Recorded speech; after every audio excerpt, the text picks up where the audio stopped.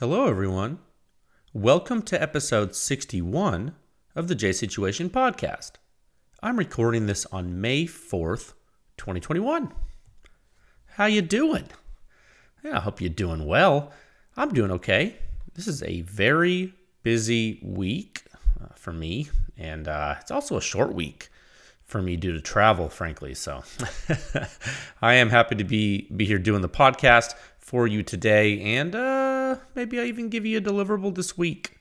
I'm going to try to make that happen. We'll see how that goes. Stay tuned for that. I'm going to hit that topic in today's episode. Principally, I've been pretty busy characterizing the behavior of silencers.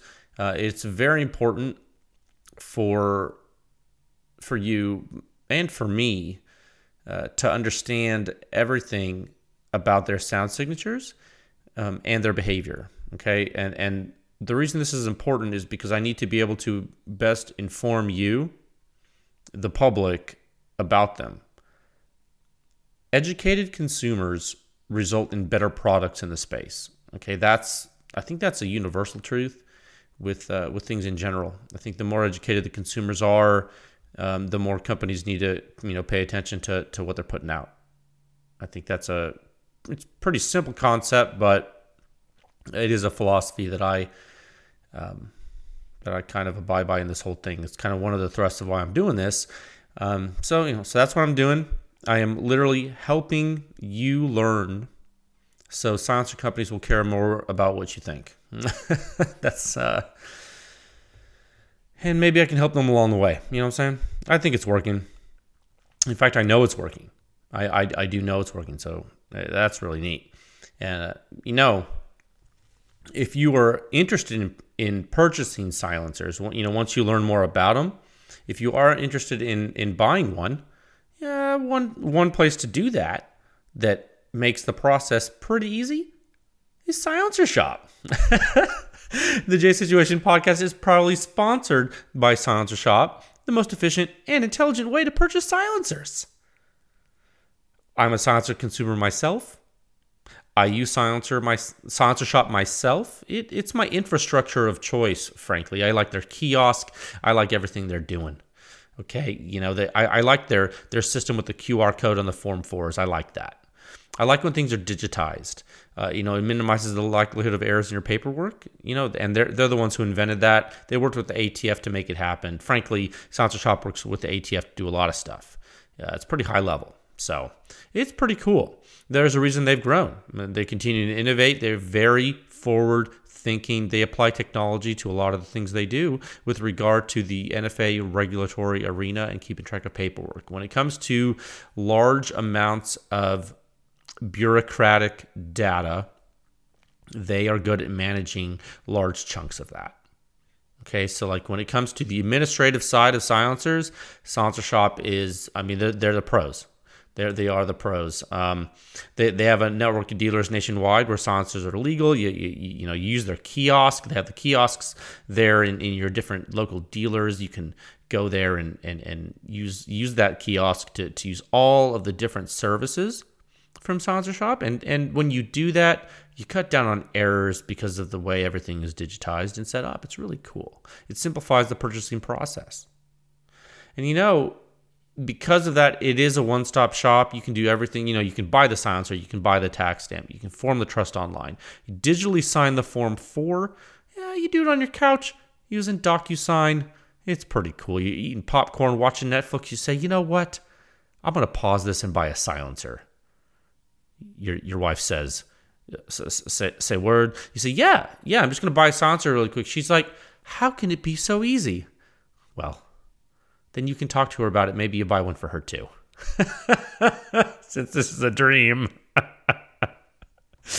But yeah, when you do use Silencer Shop system, all your personal information is stored safely. It's encrypted in their systems for easy access when you need it for your forms.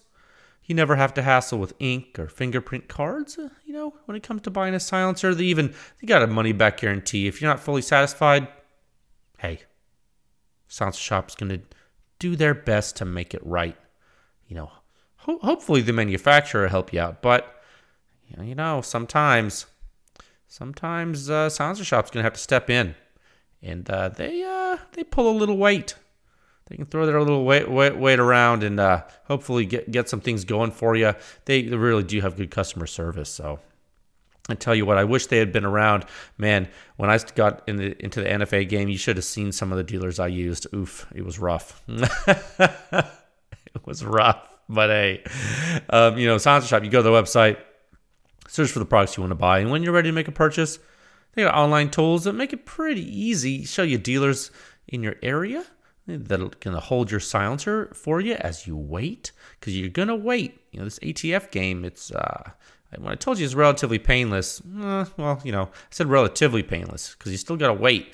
But those dealers that Silencer Shop helps you find through their network, they might let you shoot it while you wait. So some dealers let you do that, so that can be pretty cool. So no transfer fees, no paperwork errors. Just you and your silencer with no drama. It truly is silencer ownership simplified. And a very important thing to note is that this podcast is sponsored by the only public small arms research cooperative in the world, my company, PewScience, pushing the silencer industry forward one test at a time. Visit pewscience.com for all kinds of awesome stuff. Go to the website, pewscience.com. You'll find the suppression rating. It is the simplest and most accurate hearing safe rating for your suppressed small arms. It is based on true human sound perception. It is in Section 5 of the Silencer Sound Standard. It walks you through gunshot noise. It's kind of like Wikipedia, but it's way more entertaining because I wrote it. No. No, it's because it's about guns, and guns are fun. There are 7 parts. They're all on pewscience.com for you to read. And if you haven't read them all, you really don't have to. It's not a mandatory thing. It's totally fine. You can skip to Section 5 if you're not familiar with the suppression rating, just to learn what the heck is suppression rating, Jay? And it's a pretty simple thing. There's an infographic there. It basically lets you know how silencers stack up in comparison to one another with regard to sound at the muzzle and the shooter's ear, and you get a hearing safe dose limit for the particular platform on which the silencers are tested, directly tied to human perception. I'm telling you, man, if that number is higher, that silencer is going to sound pretty sweet on that gun. If it's lower, well, you might need to put your ears on lickety split like. You know what I'm saying? So that's kind of how that works. Now, you're not going to find this information anywhere else. Trust me. It's very difficult to create this, to compute it. So let pewscience.com be your guide. And if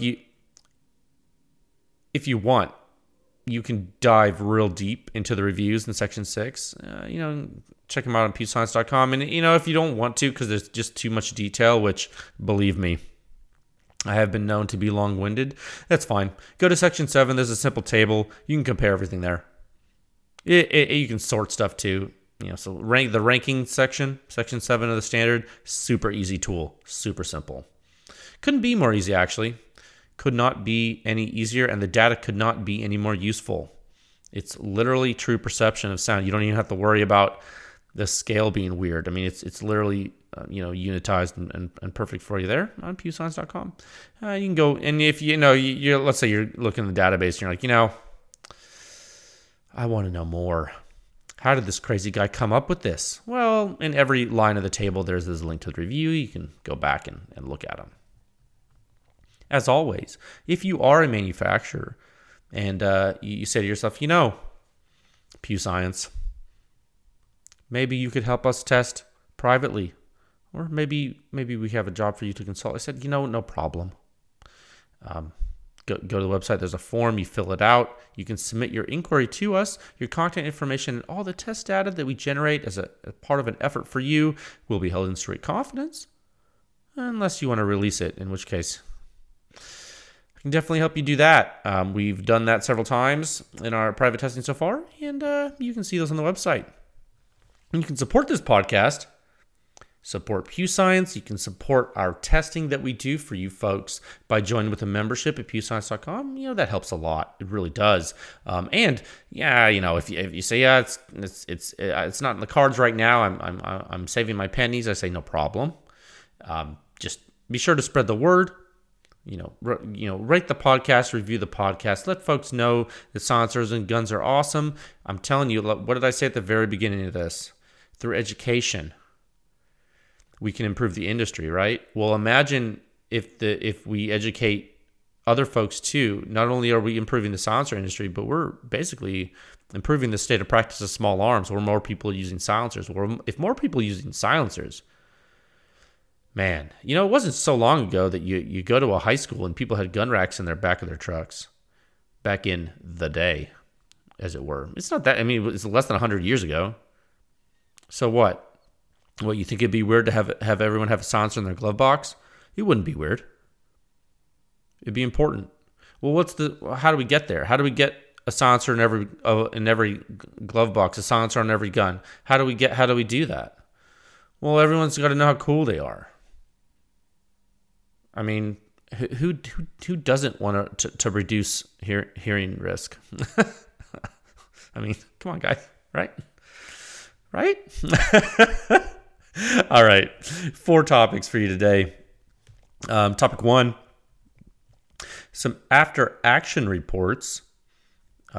What to do when we investigate anecdotal loudness experiences from Pew Science test data. There was a mystery with OSS, and we have solved that mystery. I'll talk about that. I think that's really cool. Topic 2, new members research supplement coming this week, I think. Want to highlight some current parameters from some of the recent data and compare it to some others. Like I said, it's a short week this week. We'll see how far I'm able to get with that for you. Hopefully, I'll be able to get that to you. Topic 3, man, I'm excited about this one. Round 2 of listener questions. I hit the last of the first group in this. I think that's what I'm going to do. I think I'm going to hit the last of the first group, and then I'm going to move on to the questions from this new solicitation that we just did on social media. So I think we got a bunch of questions, and man, they're getting hard, and I like it. It's awesome. And topic 4, welcome to all the new Pew Science members, and thank you for your support. Okay, topic 1. Get my pencil out here. My Pentel P207 with 0.7 millimeter diameter lead, the best mechanical pencil ever created, made in Japan. I don't know if you guys know about the Pentel series. There's the different, they make a 0.5 millimeter, which I believe is black. The 0.7 millimeter is blue, and then you got the 0.9 millimeter is, I want to say like an orange yellow. Typically, I use the blue, the 0.7. Always have. Okay. Topic 1 at a time of 13 minutes, 19 seconds.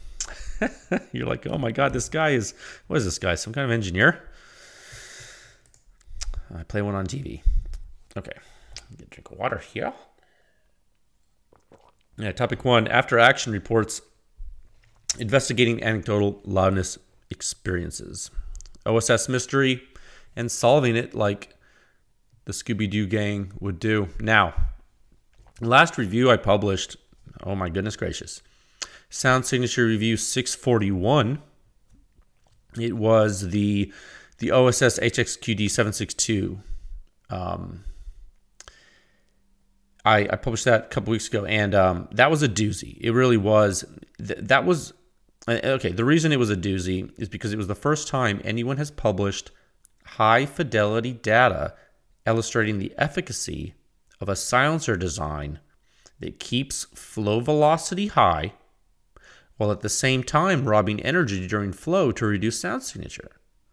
Okay, so in other words, a back pressure reducing silencer that drastically lowers back pressure like it should, while also exhibiting moderate sound suppression performance. Okay, this is a balancing game, and this was a significant data point in that regime. In the on the OSS website, there's some white papers. Oh, excuse me. There are some white papers, and they do mention in their own testing, and I have not talked to them about the specific factor yet. They have mentioned in their own testing they have a plus or minus percent increase in bolt velocity with their silencers on certain semi-automatic weapon platforms. Okay, on the reciprocating system. Now, as a result of this, and me myself shooting various OSS silencers on full auto and semi-auto weapons before, like I have done that, and learning from the anecdotal reports, the new Omega back pressure metric from Pew Science, computing that for this OSS silencer, that metric being very low for this silencer, all of that together, that bolt velocity measurement from them that they report, all of this, collectively in the sum of the whole, it all made a lot of sense to me, and it perfectly aligns with all the user experiences that I've come across over the past couple of years with regard to the back pressure of these silencers. Okay, because I've experienced them firsthand. I've tested this one on a couple platforms. We got OSS data, we got customer data, consumer data, military data, LEO data, reports. It's pretty. It's a conclusion. So these silencers are low back pressure. Got it? Okay. Now, the suppression rating, which measures human sound perception from inner ear modeling of the 95 percentile human ear. Okay, so it's the 95th percentile human inner ear, and there's a lot of science behind this. It's frankly well studied. It's in the Silencer Sound Standard, and it's very robust. The suppression rating, it's very consistent and robust. The way that we measure data, the way that I analyze the data is very consistent, and there have not been folks disagreeing with the relative rankings of silencers shown on the website at all. Okay, I mean every once in a while, but I need to go on because it's a little crazy, because I have mentioned this before, in that every time I've investigated a deviation in anecdotal experience from the rating, it ends up not being apples to apples, like every time. And I've said this before, like there's always something is always like, oh, well, no, it's not apples to apples. And with this case, with this OSS review, a seasoned Pew Science reader had a report, an anecdotal experience, and he gave it publicly on Reddit to me. Because I like to use Reddit to kind of announce the podcast releases and the review releases. There's a really good NFA community on Reddit. It's the r/NFA. If you're not familiar with Reddit, that's totally cool. You don't need to be. I'm just saying, like, for those of you who do use Reddit or have used Reddit, the NFA subreddit is full of a lot of really knowledgeable folks and a lot of new people that are really new to firearms in general and NFA in general. And so I like to post there. Well, this guy's there. And he had remarked in one of the recent posts, and it's still there, you can go read it. He had remarked that he had shot the OSS silencers or silencer, and he felt that it was considerably louder than his Dead Air Sandman S on or a colleague's Sandman S on semi-automatic 308 and 5.56, on tuned hosts, on various weapon platforms. And he had this experience in 2019, and so we talked about it. We talked about it publicly. Actually, I actually didn't talk to this guy privately at all about this issue.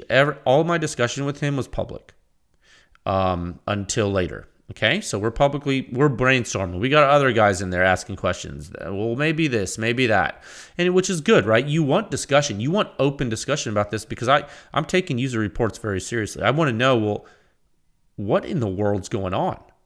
Okay, because the rating is based on human perception. If someone is perceiving it differently than relatively to what other ratings for other silencers are, I need to understand. It's very important. And so we were thinking, well, what's the source of the discrepancy? So I let it sit for a bit. Okay, we answered some. We went back and forth. I gave some kind of postulations that I thought maybe could have done something. Just kind of guessing, basically. Left them there.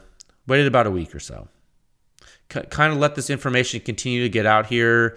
Let more people read it. Because this stuff takes a little while to percolate, right? It's got to kind of like go and spread its wings. People share it, which is great. I love when you guys share the data. That's really important. So in the meantime, as the data had continued to proliferate, I had been conversing with another gentleman, one that had these silencers since release. He had pre-ordered them, actually. And he's a Pew Science member. I had shown borescope videos of this particular silencer that I tested from the blast chamber into the baffle assembly.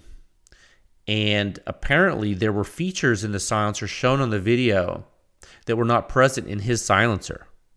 Okay? And if you recall, from my discussion about this silencer last episode, this silencer's job is to maintain flow velocity while robbing energy. It's a very unique design. And so what it's doing is it's introducing losses with different features in the silencer. When you have flow get interrupted but continue, a technical term for that is a flow loss. Okay? It's a flow loss. We're still maintaining flow velocity. We are introducing losses, energy losses to the flow. Okay? Okay. There are little geometric features like ridges and things and other stuff. There's other stuff that assists with this, that assists with creating energy loss. And every little bit helps a little bit here and there. You add them all up. If your flow's doing something across these surfaces, if you add all those little bits up, if you add them all up, they can make a difference. Okay? They can make a difference. So, this guy, he knows, well, hey, I don't have them. I don't have those features. So, okay. And he was kind of looking at, he was like, I think this is a little louder than what you're thinking. And I'm like, really? That's really interesting. So he said that. I was like, okay, let's talk about it. So I was like, okay, so I had the guy on Reddit that I had let that sit. I had this guy's a Pew Science member. He talks to me a lot about these OSS silencers. Okay, interesting. So I'm getting like I'm zoning in on two cases here where one guy's telling me this, he thinks the silencer's louder. Another guy's telling me his silencer's different and it might be loud. I'm like, okay, hold on. So I used the power of social media, did an Instagram story inquiry, posted a couple comparison photos to my story, did some digging, got a significant amount of reports from people. Okay? We basically ended up zoning in on a serial number range in which the OSS silencers got a core change. And I don't know why. I haven't talked to OSS about this. It could have been due to manufacturing changes. Maybe they decided to make a revision. I don't know. But what we do know is there's a clear delineation in type of core. And the Pew Science member still likes his silencer with his older core. Okay, he still likes it. But he now understands more about it. And is his louder? Yeah, it might be louder. It very well might be, and the thing about this is that this is, you got to keep in mind, guys, this type of silencer,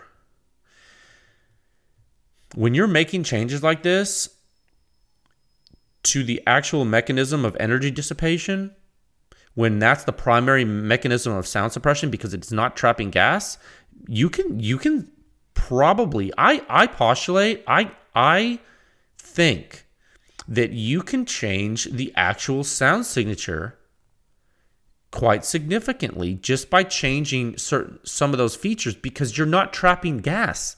I mean, you're trapping a little bit, but you're not trapping it like a traditional silencer. So if you're introducing more flow losses, they didn't just do that for fun. They didn't just like, oh, we're going to make a manufacturing change and, oh, well, let's just add some ridges on here. No, dude, that's purposeful. That's purposeful. Why would you do that? Well, you would do it to induce more loss. Okay, so that's pretty clear. So then I went back to Reddit. Man. I said, okay. This guy also follows me on Instagram. So I went back to Reddit. I went to the post. I edited it, updated it for people. I said, hey, here's some more intel. Because I want, people search Reddit for research.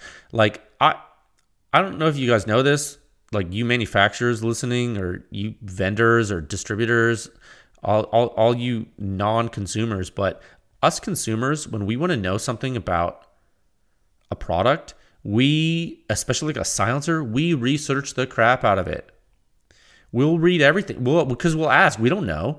We don't. Our friends don't have one, so we can't go shoot it. So we're like, dude, like what? Like, how is this silencer? Like, do you know? Like, who's used it? Blah, blah, blah. So, like, tons of people are going to read this, and it's going to stay in the public domain. It's going to stay there. So I go back to the post. Well, I edit it. I don't want people to think this is crazy. So I say, okay, edit. Here's the date. We discovered something XYZ. Well, the dude from that post that I responded to again, he follows my Instagram. He appreciated it.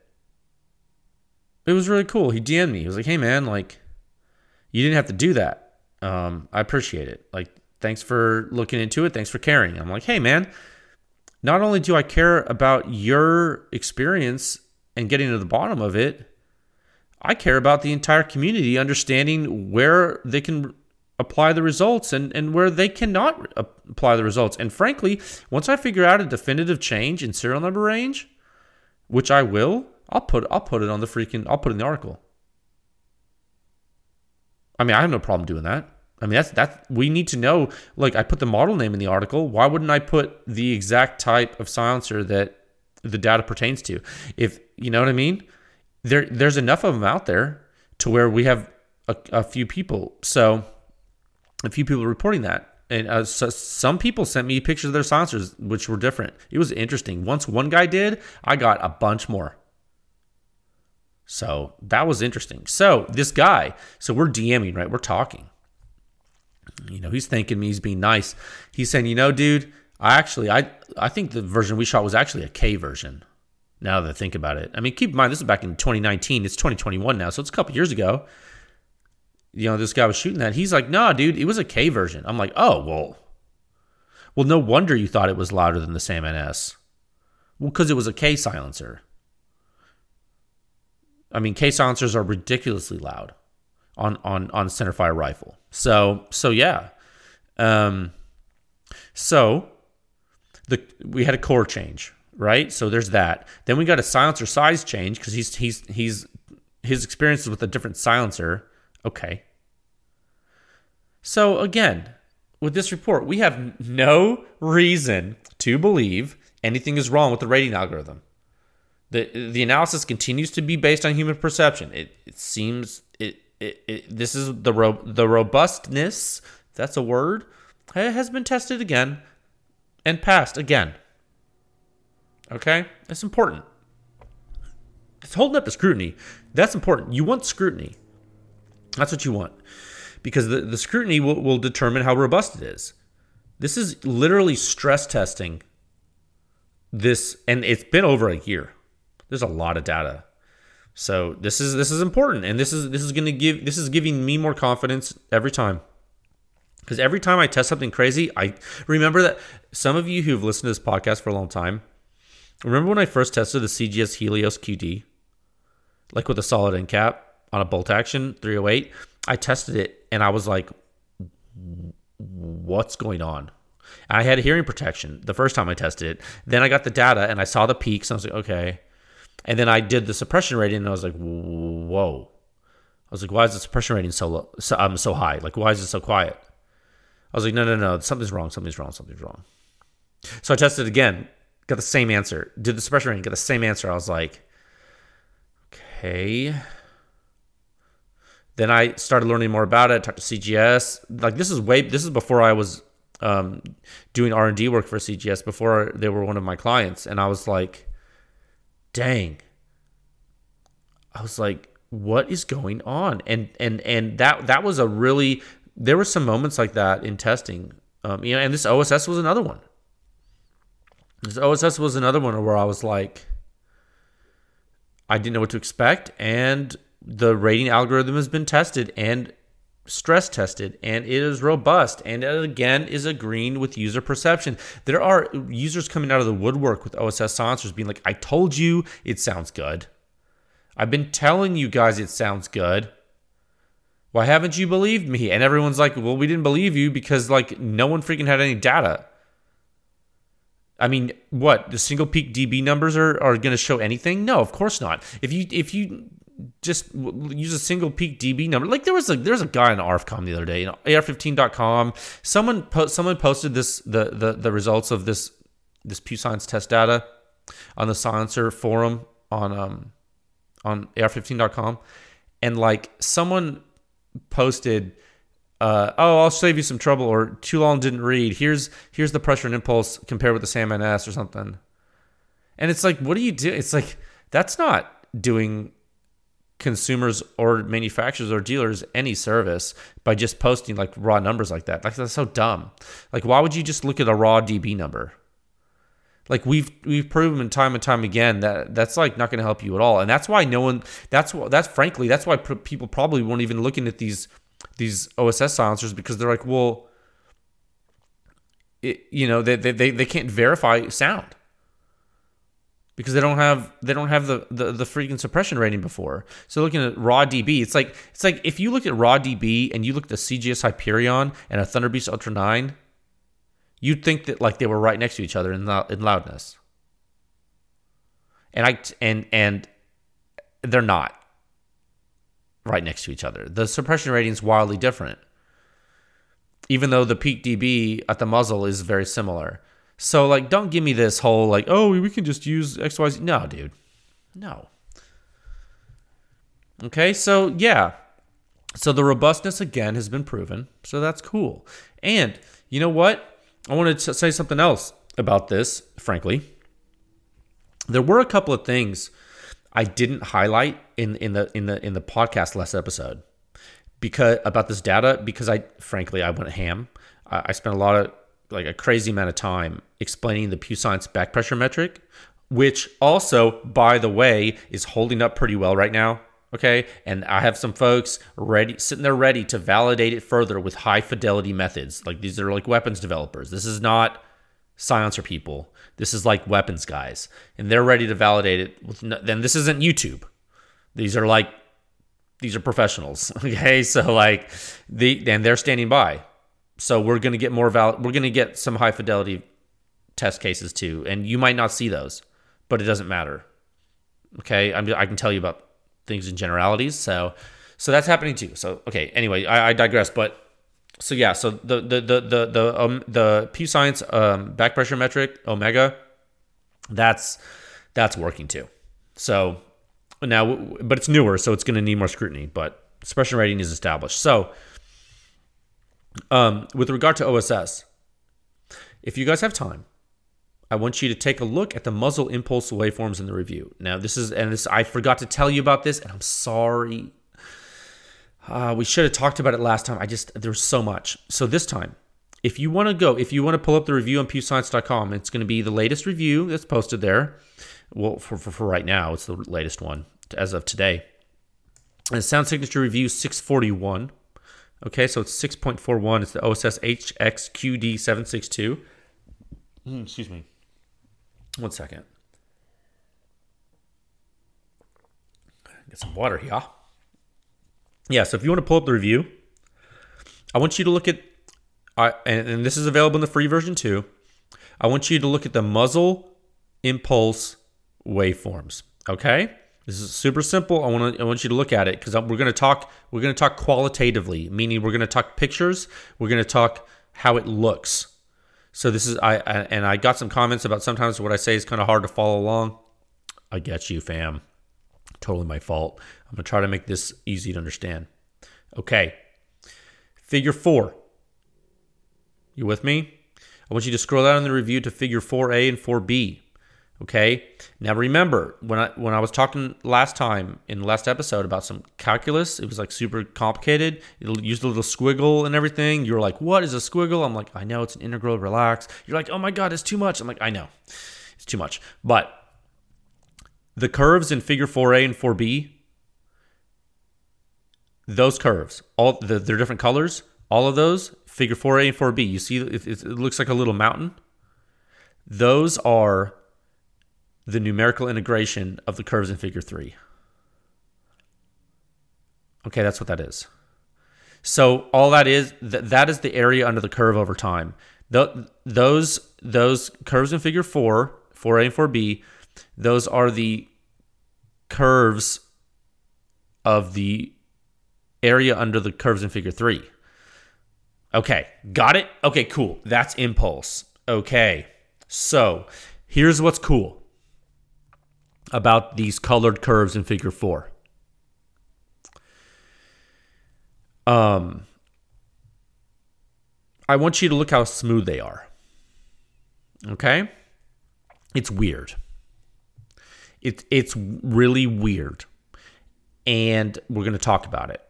And I don't even have to get technical with you right now because I'm going to use the term smooth. And you all understand what smooth means. When you remember in the calculus discussion last time and what I just explained to you about these being the area under the other curves, right? You remember that. So that means they're numerical integration. That means they're changing with time in accordance with how the other curves did because they're related. They're basically sisters, right? Or brothers. So anytime the pressure curves change, that causes a change in these curves too. Right? They're related. Now, if the pressure changes by a bunch, if you get a wild swing, you get a disturbance in the impulse and it becomes less smooth. Okay? So what happens when your impulse curves are smooth? Well, that means that there's steady pressure, or at least a steady change in pressure. Okay, that means there aren't any violent pressure pulses. I mean, relatively. I mean, there are some violent ones, but, I mean, obviously, because if there wasn't, then we wouldn't have this crazy rise to peak initial positive phase impulse. We wouldn't have the way that we get the omega term. We wouldn't have that initial slope if we didn't have some kind of violence. I mean, you have violence. You have muzzle blast. It's one of the most violent events you could possibly create yourself, actually. You have huge pressure differential between combustion products and atmosphere, causing gigantic violent event with drastic flow discontinuities and shock waves. I mean, frankly, it's one of the most violent events you could. A gunshot is one of the most violent events that you can control yourself. There's a disclaimer on pewscience.com that says that firearms allow us to control energetic combustion events, in accordance with the manufacturer instructions. I'm paraphrasing. It is true. You are controlling an explosion and directing it. It is literally a directed energy weapon. Okay? It's so violent. But what happens when the pressure pulses and you know what? The actual phenomenology, the actual physical manifestation of the pressure waves measured by a single point sensor in space are incredibly complex, and there's a lot of stuff going on that's actually has things to do. It has to do with things other than the actual jetting, but anyway, to have something be so smooth, it's not random. It's not random. We've tested enough science. This isn't a science project where it's like, oh, I've tested a couple silencers. Let's talk about what the curves look like. No, this is Pew Science, and we've tested like 100 freaking million things. There's so many waveforms. I've looked at these I know what I'm looking at. Okay, I know what I'm looking at, and what I'm looking at on the OSS curves is smooth impulse changes, which means steady pressure pulses, which means the flow stream is steady. Okay? I'll do you one better. You done looking at figure 4A and 4B? Scroll down to figure 8. Scroll down to figure 8. What do you see in figure 8? Okay, click on it, make it bigger. You like how I did that? Yeah, click or tap if you're on a smartphone or tablet. Figure 8, that's shot 2 from a bunch of different silencers with low back pressure. Okay, fam? And I just wanted to show you a spectrum, and there's omega terms listed on that table too. That's not important. What I need you to focus on is the smoothness of the curve. Remember, this isn't complicated. I'm not trying to make this complicated today. I'm trying to tell you, look at a picture. You look at this picture, this red curve is OSS, right? It's the red one. Look how smooth it is. There's a little bit of jaggy, sure, but look how smooth it is overall. Look how smooth it is. Look how smooth it is. You know the only other silencer that comes close to that on that chart is the Hyperion K, as far as smoothness goes. Look at the other ones. Look at all the other ones. They got these little weird humps and stuff. I mean, I'm being highly crude. I'm being very crude and non-technical. I'm saying words like smooth and humps. You know, I'm using these flowery terms to describe something that is clear in the data, which is continuity. Flow stream continuity due to flow velocity increasing and decreasing at a rate that correlates with pressure pulse measurement outside the silencer. You're not looking at gas flow on these charts. You're looking at impulse accumulation. But everything that happens outside the silencer is a function of what's happening inside. This is not like people forget just because something is happening inside a weapon, it doesn't mean you can't measure it outside the weapon. You just need to understand what correlates to what. There is a method to this. Okay, here's an example. When you measure something that's louder outside the weapon and you don't have a silencer, what could that be? Well, there's more energy happening. Well, why is that? Well, the cartridge is probably bigger. Oh, look at the big brain on you. You just figured out that something with higher energy inside the weapon resulted in more energy outside the weapon. Okay, well, if you can correlate that, why on earth couldn't you correlate this too? Okay, so yeah. And that's why the omega metric's awesome. But in addition to the omega metric and the fact that we can understand a phenomenon that correlates to back pressure, which is like, doesn't mean the omega metric is not back pressure physically. It's a parameter that correlates to it and has a unit because it is a unit, because it's varying in accordance with that unit and time, but it's not back pressure physically. Okay, of course it's not. I mean, it's not. But it's correlation. And there is also a way to quantify data continuity and smoothness. I mean, there are, and you know, it's not like we have to use the silencer industry and the gun industry to do this. No. There are all kinds of, you think there's data scientists looking at the financial markets. There's all kinds of predictive modeling you can do. Once you have the data, you can do anything with it. This is from the very beginning. I'm getting a little spicy right now because, frankly, I feel like you need to know from the very beginning. When I first started Pew Science, and actually before I really even was advertising this as Pew Science because of the company that I was forming, I wrote PewSoft, created it, built it. And people asked me to buy it. They said, "Can I buy PewSoft?" I said, "No, you can't buy PewSoft." They're like, "Well, why not?" I was like, "Because you don't know what you're doing with it." Well, what are you going to use it for, Jay? Well, I'm going to measure silencers with it. They're like, well, why can't we use it too? I'm like, because I'm also going to use it for consulting services. And they're like, what does that mean? I'm like, well, I got to figure out what the silencers are doing.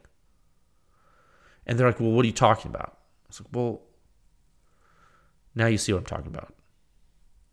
If it's not clear now. But it's like I had a hard, like back then, and I know some of you who asked to buy the system are probably listening, and I hope I'm not upsetting you, but back then I found it really difficult to explain to you what I was trying to do with this. Because unless you're a test engineer or a physicist or have real experience understanding fast transients and what you can do with data after you gather it, there was no way I was going to be able to help you understand the gravity of what I was trying to do because you didn't have the vocabulary yet. And I'm not trying to, I know that sounds condescending, and I'm not trying to be, but if you don't have the basics, the basic education of what this is, then there's no convincing you about any of it, because you won't know, it doesn't have a meaning to you, and that's fine, but that's the reality. And so this is why it's so important to be able to look at the entire data stream, because without that, how would we even know what's happening? Okay, how would we even know? And now look at this curve. Look at the red curve. So the red curve's smooth. Got it? Everyone's agreeing it's smooth? Cool. Not even debatable, really. I mean, it's not even... Believe anything you want. Don't believe anything you want. Look at the curve. It's smoother. No one will argue it's not. Okay, cool. Got it. Not only is it smoother, it's lower. What does that mean? Amplitude's lower. What is amplitude? Amplitude is the vertical quantity on the plot. Okay. The amplitude is lower, not lower than everything on the chart, but it's lower than some things. So it's smooth and low. How on earth do you get smooth and low? Well, what do we talk about smooth mean? Well, smooth means steady flow, continuous flow. What does that mean? Uninterrupted flow. What does that mean? You're not trapping gas. What does that mean? Well, if the amplitude's getting low, that means you're robbing energy. How else are you going to get low amplitude when you're not tramping as much gas? Because you know what happens when you tramp gas? Well, the waveforms get erratic. Well, you see that. The impulse waveforms get erratic when you trap gas. If you're not, why does that happen? Let's think about it. Why does it happen? You trapping gas, what are you doing? Well, you're pulsing, dude. You're sending supersonic flow into an orifice. You're pulsing it. You're putting it in there. You're pressurizing different parts of the silencer.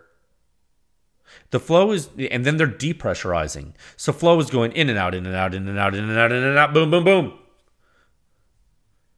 In and out of these cavities, boom, boom, boom, boom, boom, all the way through the body of the silencer. What do you get? You get wild fluctuations. So wild. Remember the Griffin silencer? Remember the Griffin Explorer EX3? Remember how crazy loud that was at the shooter's ear?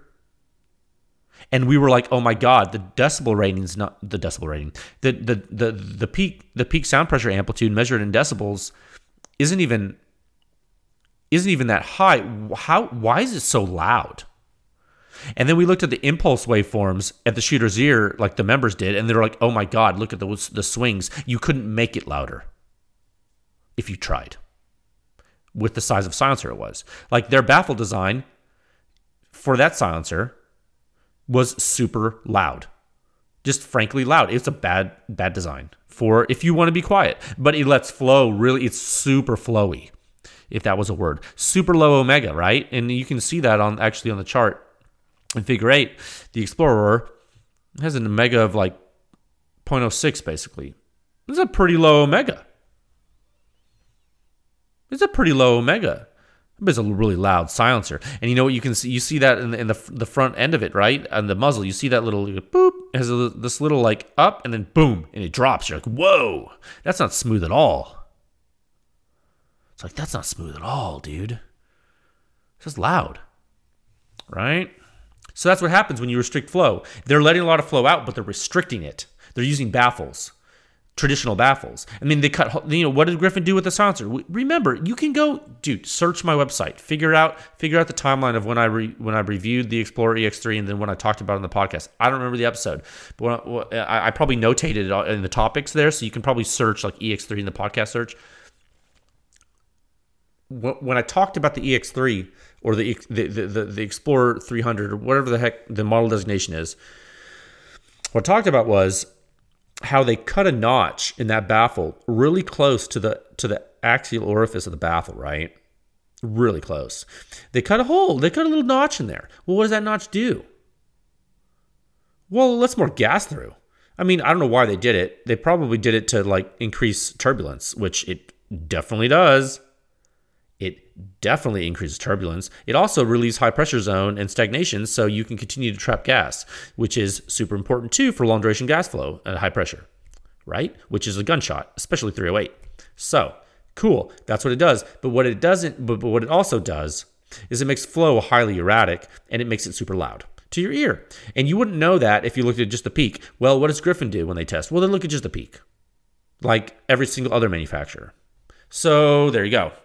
How would they know? Well, they'd have to shoot it by themselves a lot with their ears and use only their ears and not trust their meter. Because if they're looking, if they're using like a B&K Pulse or a yada yada yada or whatever you want to pick a DAC, you know what? Use PewSoft and then don't look at the whole waveforms. You'll be misled.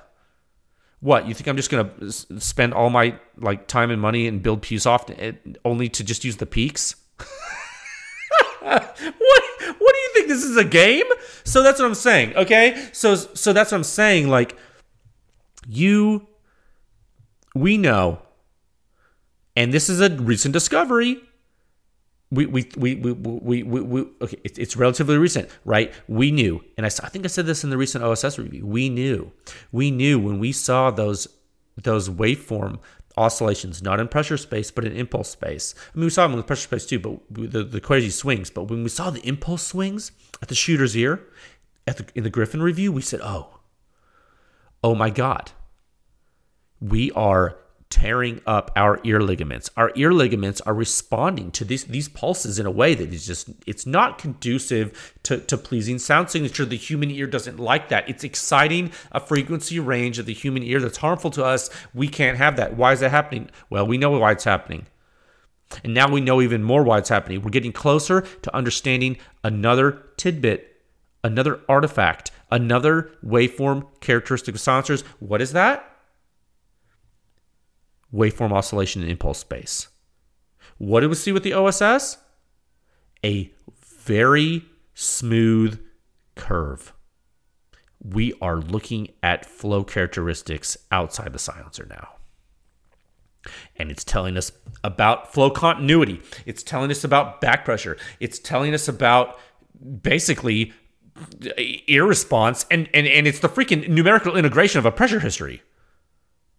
That sounds complicated, but I can tell you, if you actually read the science of precursor flow and muzzle blast, like I sent some stuff to Bobby and Josh at CGS last night because I was kind of just like nerding out. It was super late. It was like midnight, and I was just like really trying to understand something very technical. If you look at that actual science, that's frankly well established but super complicated, a numerical integration of a pressure function is Mickey Mouse stuff, as one of my previous physics professor in college would call this. Mickey Mouse. The squiggles are Mickey Mouse, frankly. It's nothing. Numerically integrating a curve. Oh, I'm sorry. Oh, you did calculus in high school? Congratulations. A high school student can do that. So being able to do something that simple and equate it to something this complicated, that's groundbreaking. That's completely groundbreaking and brand new. No one's doing that, man. No one's done that before. So there it is. And now you see it with the OSS. You get a red smooth line. Figure 8. Boom. Okay. I feel like I'm getting a little heated. I feel like I feel like I'm getting a little heated now, but hey, I'm it's important. It's important because this is do you understand? And I know you can't hear me, or I can't hear you, but okay. In summary, there's some data, and if you use a single peak dB number from a gunshot on YouTube, you're literally flying blind. Okay. We're going to move into topic 2 at a time of 55 minutes and 5 seconds. I spent an hour on that, and I did not mean to. I'm sorry. Like, we have a lot to cover today. Oh my God. I might have to do less questions. I don't know. Okay. Topic 2. New members research supplement coming this week. In order to highlight some more parameters for you, well, frankly, it's topical because it has a lot to do with what I just told you, guys. Okay, I am preparing something for you. I do, man, guys, and I have a short week this week. I have a short week this week due to travel. Okay, and I'm not going to be able to give you a public review. Okay, I'm not. There's not enough time. There's not enough physical time. Yeah, I can't. And so, but I have been working on stuff because I don't stop working, and it has to do with the latest test data and some other low back pressure silencers. And so, I wanted to talk about it with Pew Science members, and this is not going to be public. It's just not. And it's the Pew Science members have seen this type of research before, but I think it's important to show these silencers in it. It's going to have to do with human perception. It's going to look at low back pressure silencers. It's going to look at inner ear analysis. I want to look at that for you. I think it's important.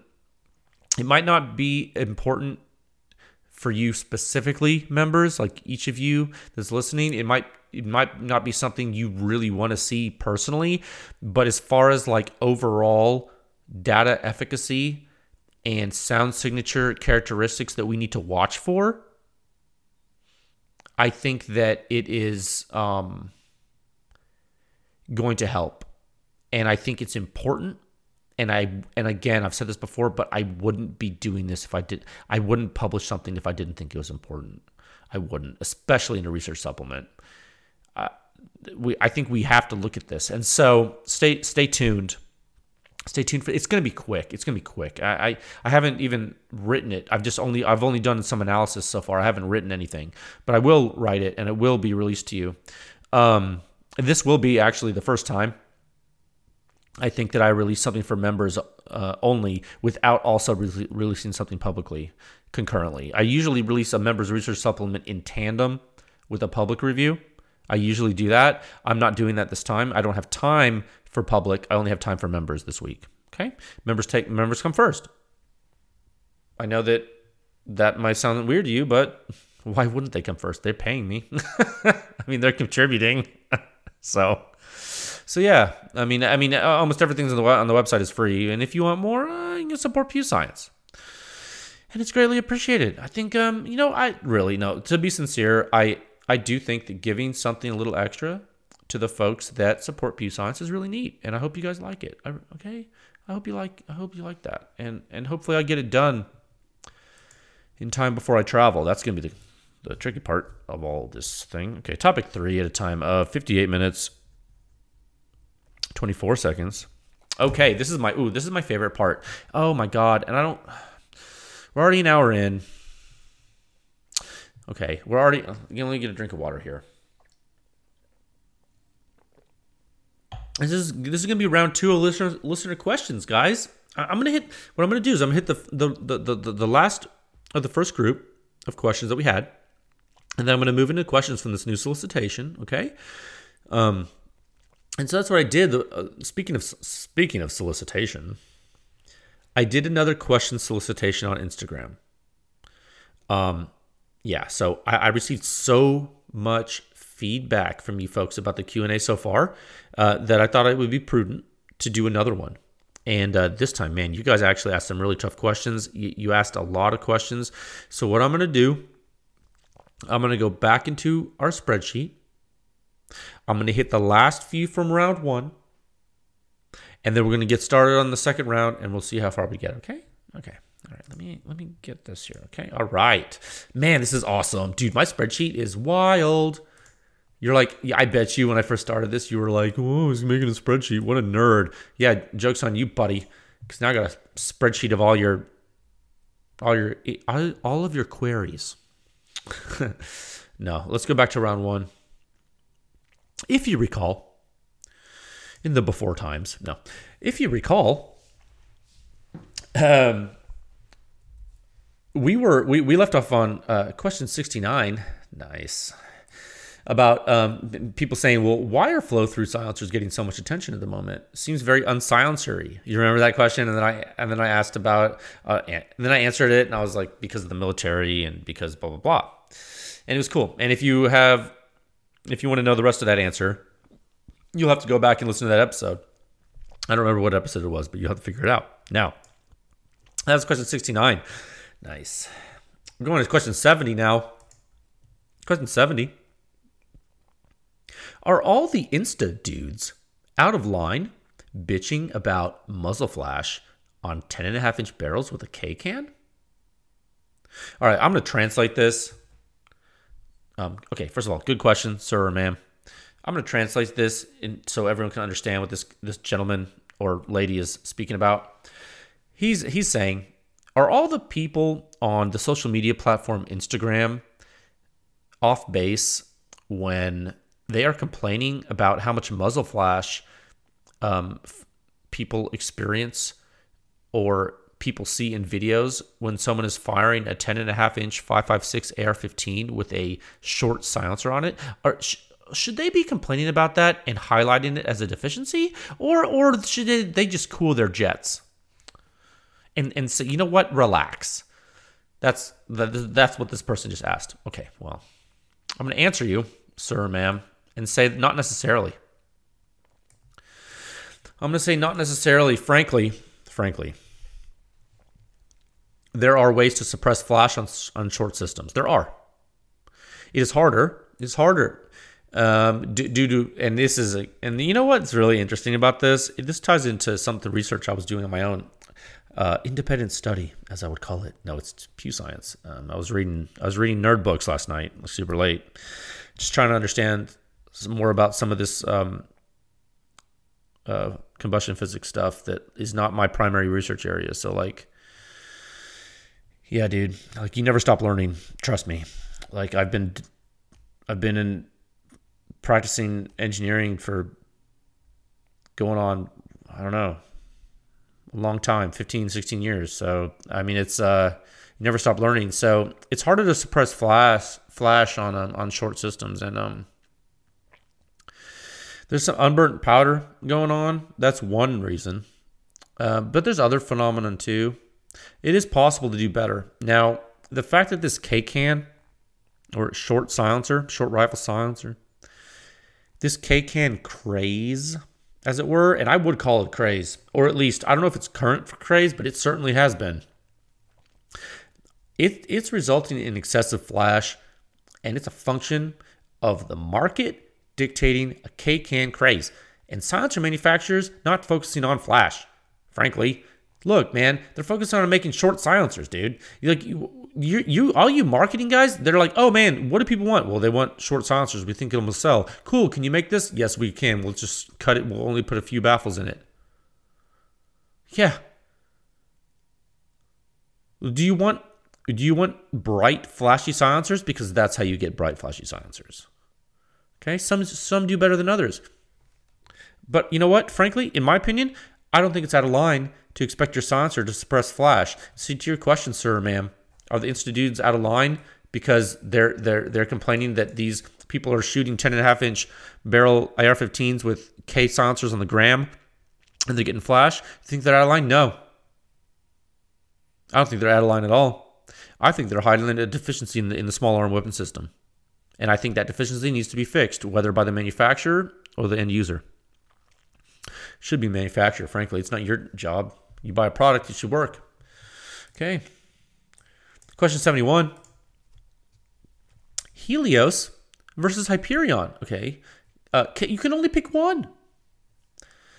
Okay, let me. Okay, great question, sir or ma'am. I'm gonna translate this for the casual listener here. CGS Helios. I'm gonna think they're gonna say Helios QD. They probably are because you got to be careful because there's a lot of different Helioses. CGS Helios QD versus CGS Hyperion. You can only pick one. Okay, so this lady or gentleman is asking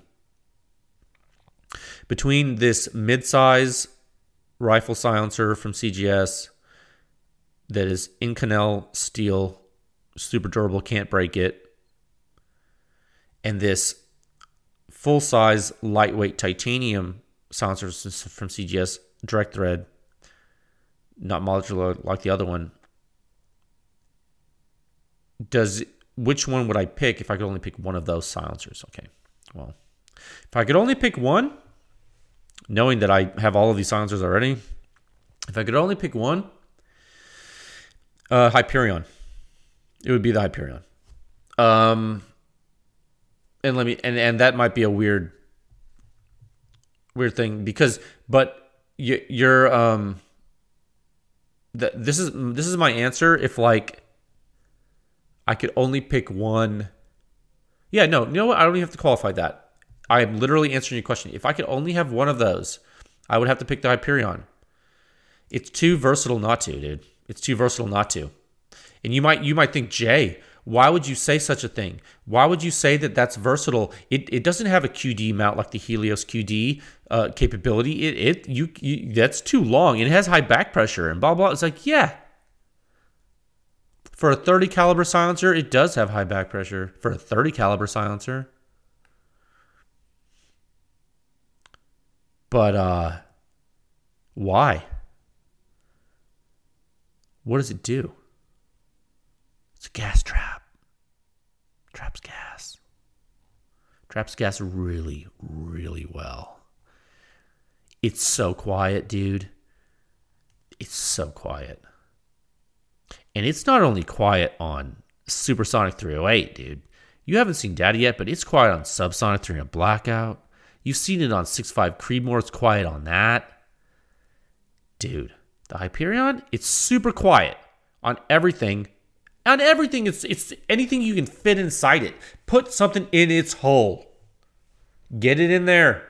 Get all up in that Hyperion. And it's gonna trap it. And it's durable. Put it on a machine gun. It's titanium. I don't care. It's durable. You're not going to break it. You're not going to break a Hyperion. Okay? I'm not going to name any names, but there are some other full-size silencers made out of titanium that have modular rear ends and other features that are different than the Hyperion that you see a lot that might actually approach the sound signature in some ways of the Hyperion. And you want to look at all those fancy mounts and everything, and cool, you put it on your gun. What happens then? Well, you're going to put it on a machine gun? Wouldn't recommend it. I don't know, man. It's durable and light. It's full-size silencer. You put on a bolt gun and never use hearing protection hunting, and it's light. 300 Blackout subs are scary with it. Oh my God, could you imagine putting it on a honey badger? Could you imagine putting it on a honey badger with supersonic 300 Blackout ammunition in it? Or subsonic? Do that. It has a taper. There's a taper muzzle. Go right to the honey badger barrel. You don't even need a cherry bomb for it. You don't even need a cherry bomb. Just take the cherry bomb off your honey badger and put this on it. You could do that. And you know what? If you don't have a tapered barrel, it'll fit on the regular threading. And if you don't have the threading to fit it, get a thread adapter from CGS. Okay? Put it on your AR-15. I don't care. It has high back pressure. So what? Tune your gun. I mean, put a 5.56 silencer on there. I was talking to Josh. Excuse me. Hold on. Let me get some water. I was talking to Josh last night. Josh and Bobby said, hey, I told them, I said, hey, Sure, your silencer has high back pressure, but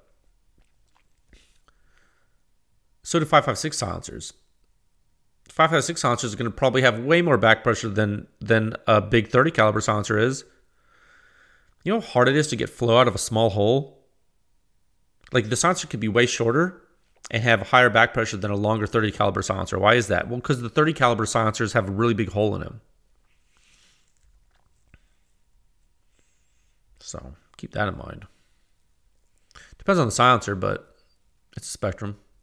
But yeah, man, this thing, I pick Hyperion. Same size as the full Nelson, but higher performance. It's higher performance. It's more versatile than the full Nelson. And it's more durable than the full Nelson. It's more durable than a Nomad. The CGS Hyperion is more durable than a Nomad LT and more durable than a full Nelson. It's the same size as both of those silencers pretty much. So, you know what I mean, Jelly Bean? Like, so you're asking me, what could I pick, Helios or Hyperion? It's like, well, if I could only have one of those, well, I'd pick the Hyperion. Because if you didn't have one, then you'd be like, well, I don't have a Hyperion. And then you're like, well, I need one of those. So you have to buy it. I don't understand the question. Why would I only pick one silencer? That's such a weird question. Maybe it's because like you could only afford one. Okay, well, then Hyperion. It's like, what? No, that's a good question. I'm just like, if you really think about it. And the Helios, dude, the Helios QD, it's so heavy. Like, it's a great silencer, but it's not, that's going to be a niche use, man. Can you use the Helios QD on a bolt gun? Absolutely. But the Hyperion, you can use on anything. Think about that. Think about that, my friends. Okay. Let's see. So that concludes. Oh, guess what? That concludes round one. Round one is complete. We are saving that. We are going to round two. Round two. Fight. No. Yeah, round two of listener questions.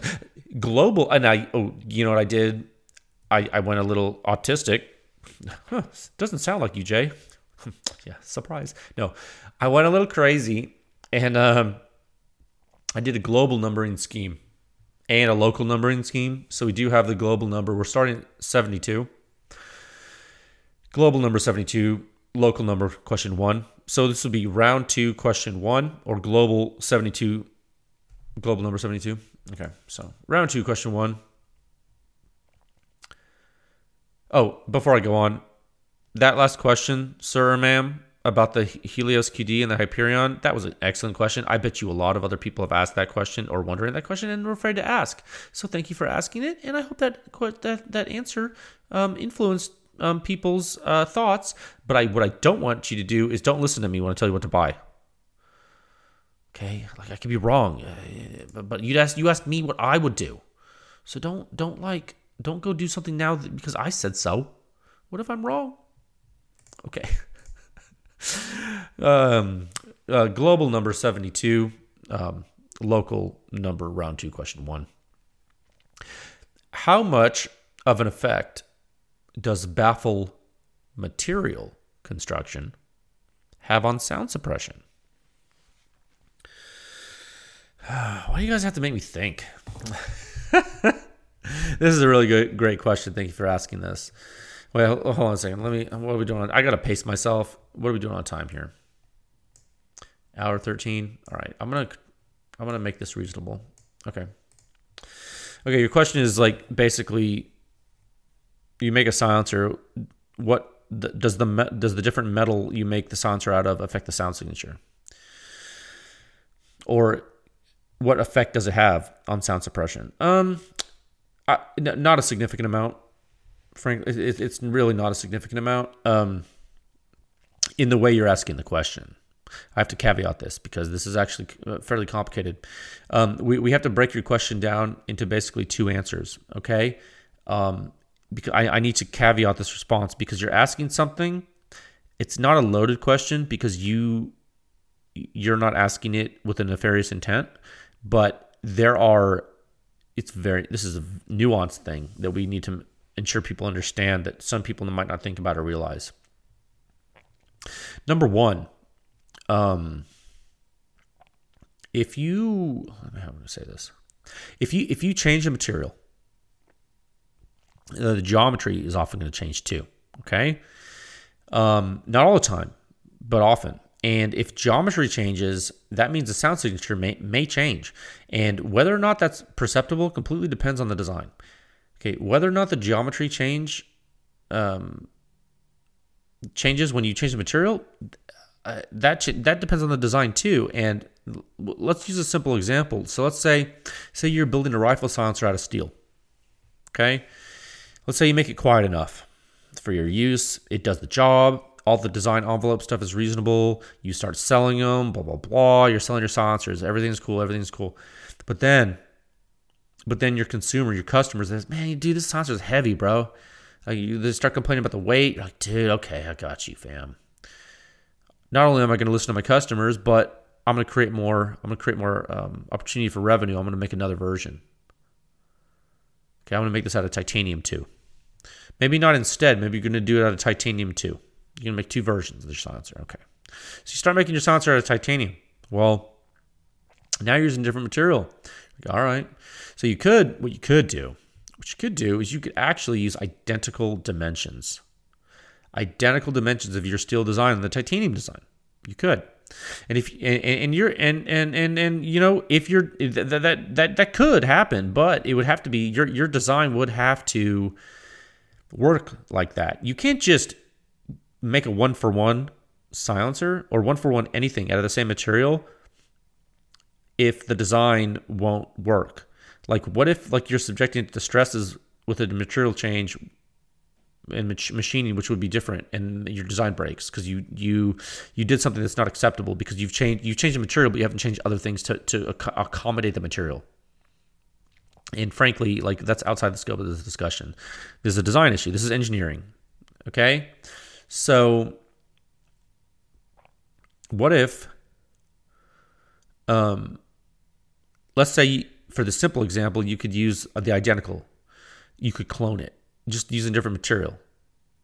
But you're cloning the dimensions. Everything's the same. Just the only thing that's different, you went from steel to titanium.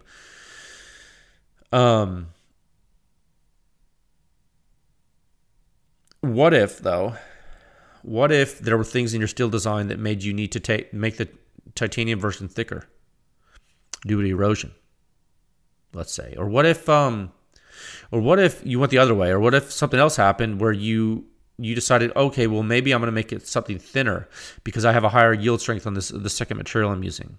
So I'm like, oh, well, I have a higher yield strength now, so I think I'm going to make this part smaller. So now, not only am I making it lighter because I'm changing my material density, I'm making it lighter because I can make the parts thinner.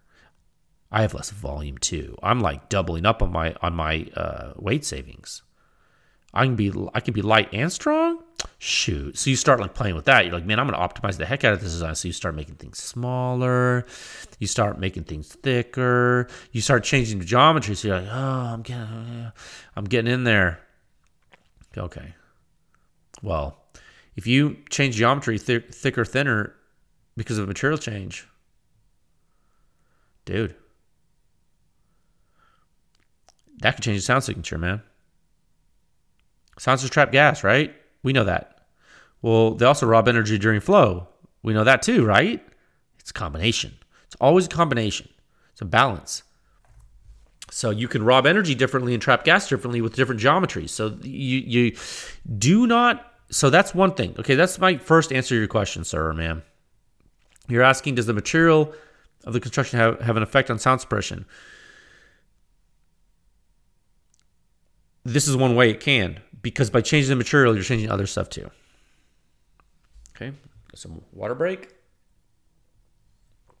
Okay, now, second part to answer your question, I'm thinking about here, because I thought this was going to be a two-parter because it's a complex question. Now, okay, let's go back to the case where the silencer design is completely dimensionally identical. Completely dimensionally identical. to the point that the only difference is actually the material, right? We were talking about that. The strength, the stiffness, the density, that's different now. Everything else is the same, but the strength, the stiffness, and density is different. Your silencer is not going to blow up. You're good. Now, the silencer should, theoretically, if everything is theoretically the same, identical, theoretically the silencer is going to provide an identical vessel and surface for gas interaction. Identical, dude. Identical. The gas is going to behave exactly the same. So the gas is going to behave exactly the same. Okay? Tracking? Cool. Now, there can be some things that change, like heat conductivity. But we're going real fast. Real fast, guys. We're going super fast. In the time regime of interest of a gunshot, you've seen the waveforms on pewscience.com. You've seen this. You've read the silencer sound standard. You know how fast a millisecond is, right? There's 1,000 milliseconds every second. There's 1,000 microseconds every millisecond. And PewSoft measures a point every microsecond. 1 million times per second. How fast do you think it takes to heat something up from cold? If you put your hand around a silencer, and do not do this at home, because I do not want you to blow your hand off. If you theoretically put your hand around a silencer and grabbed it, a rifle silencer, and you grabbed it, and you shot a round through it, one round, do you think your hand would be burned? No. Why? Why would your hand be burned from that one round? Why? Well, there's something called thermal inertia, and it takes a bit to heat up the silencer, doesn't it? It takes a little bit of time, right? Well, how long does it take? Well, you don't know how long it takes. It takes a little while. It's like, is it more than 1 Mississippi? Is it more than 2 Mississippi? 3 Mississippi? 4? Is it 5 seconds? How long does it take to heat a silencer from one shot? Well, how long does a gunshot last? Not that long, right?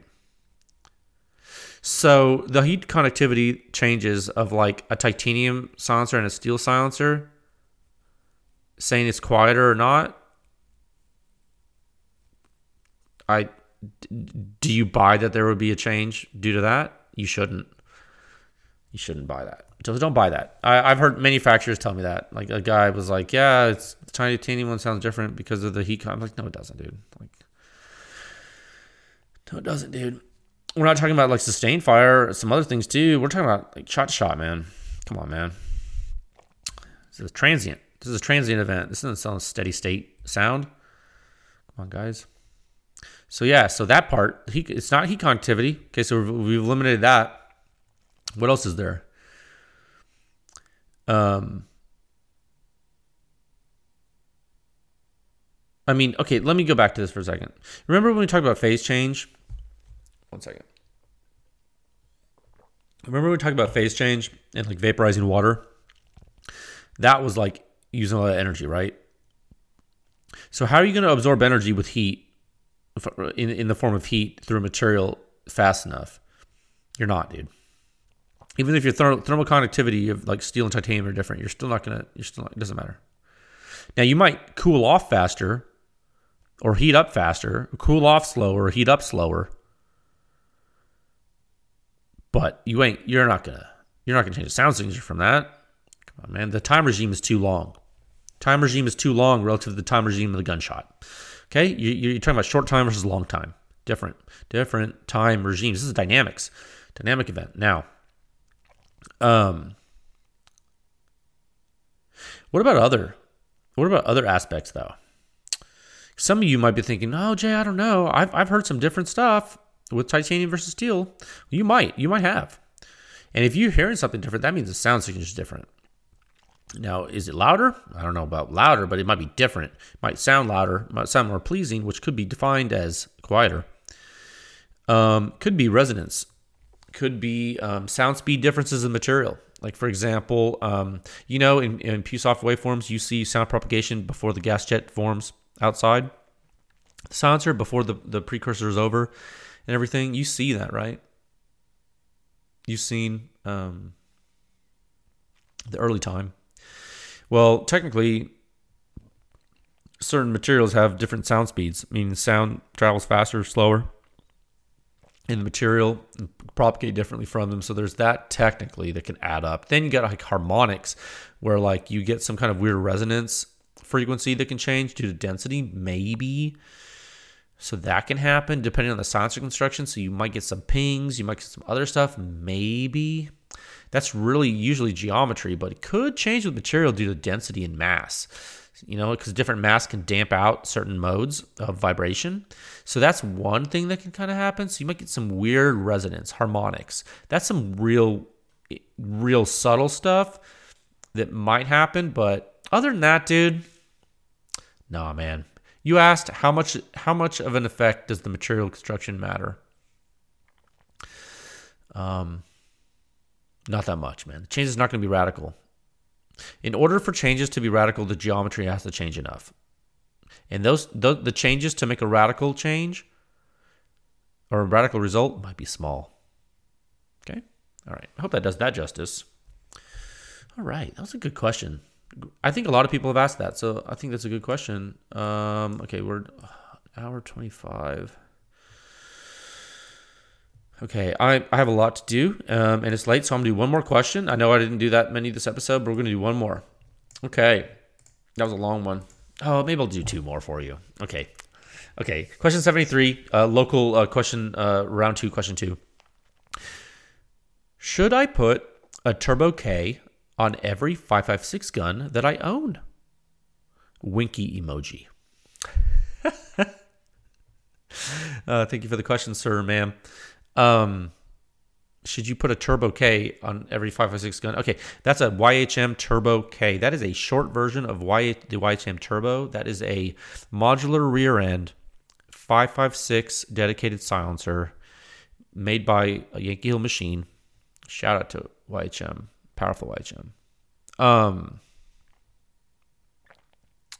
Should you put one on every 5.56 gun you own?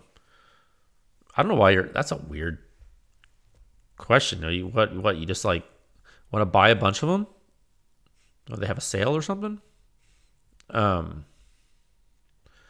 mean, if you have one, do it. See if you like it. I don't know.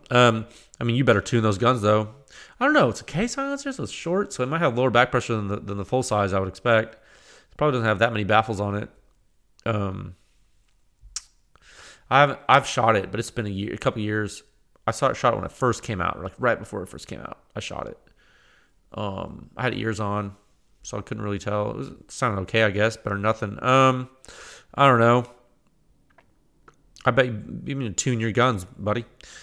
That silencer has a 5.56 bore, man. It's going to be sized for 5.56, so it's not for size for 30. It's going to have higher flow restriction than 30 caliber silencers will. So that doesn't mean it's bad. That doesn't mean it's a bad silencer. It just means you need to know what you're getting into. And so, in general, I recommend 5.56 guns that are tunable. So I give that advice. There is no reason, in my opinion, this day and age to not have a tunable AR-15. Adjustable gas blocks and buffers are so easy to get. And a bolt carrier group with a delayed cam path, those are hard to get due to demand, but they're not unobtainium. You can find them. I just had a guy. There's a shout out to one of my Pew Science members we were talking about today. He just got his Surefire OBC. He sent me videos of him shooting it. He loves it. He's not even shooting suppressed yet with it. He compared it to his LMT enhanced with H3 buffer, which I've also tested. He said he's never going back. He has a semi-auto AR-15. He's never going back from the OBC. He says it's his favorite. So, tune your guns. Make your guns work for you. Okay, good question, sir or ma'am. Should you put that's a weird question, but do it, home slice. Question 74, local group, round 2, question 3. How many rounds does it take to put through the average silencer until you need a new one? How many rounds does it take to put through? I just read it weird. This good question, sir or ma'am. They are asking how many rounds can you put through a silencer before the silencer is no longer serviceable, no longer usable, or until you need a new one. Okay, well, it's a good question. A lot, guys. But we need a caveat. I need to caveat that answer. To be clear, you're asking about needing a new silencer. You are not asking about cleaning a silencer. Okay, these are two different questions, but they're related. Okay, I will say, if we're talking about 22 silencers, you need to clean them. I don't know. I hesitate to give you a cleaning schedule. What is it? 500 rounds, every 500 rounds, every 250 rounds. It depends on the gun, I think. Depends on what you're doing. Depends if you're going full auto. Maybe sooner. You might need to clean them sooner than that. Do not hold me to that. But you need to clean them more often than other silencers because it's super dirty. And so if you don't, you're gonna have a bad time. And so don't hold me to those numbers because you might be able to go a lot longer for 22 cleaning. But 22 silencer maintenance is going to be important if you shoot a lot. Now, back to your question, how much can you shoot before you need a new silencer? Okay, let's talk about centerfire. There's so many categories actually of silencers. Like, okay, centerfire pistol, centerfire 9mm pistol with a steel blast baffle. You're not nowadays with the ones that you can disassemble. You're not going to spend enough money on ammo to ruin your silencer, dude. You're going to shoot that like on a pistol, on a handgun. You're never gonna shoot enough. That's gonna last you forever, probably. I mean, I could be wrong, but you could be the one person who shoots more. Like, you're gonna get a baffle strike before you. Maybe not. I don't want to wish that bad juju on you. For centerfire rifle, same thing. You're gonna have to clean. Now that's different. You're gonna have to clean your rifle silencer maybe after every 1,000, 2,000 rounds, or something. I don't know. I don't know what schedule you should follow for that. Probably around there, because if you don't clean it, it'll eventually fill up and lose performance.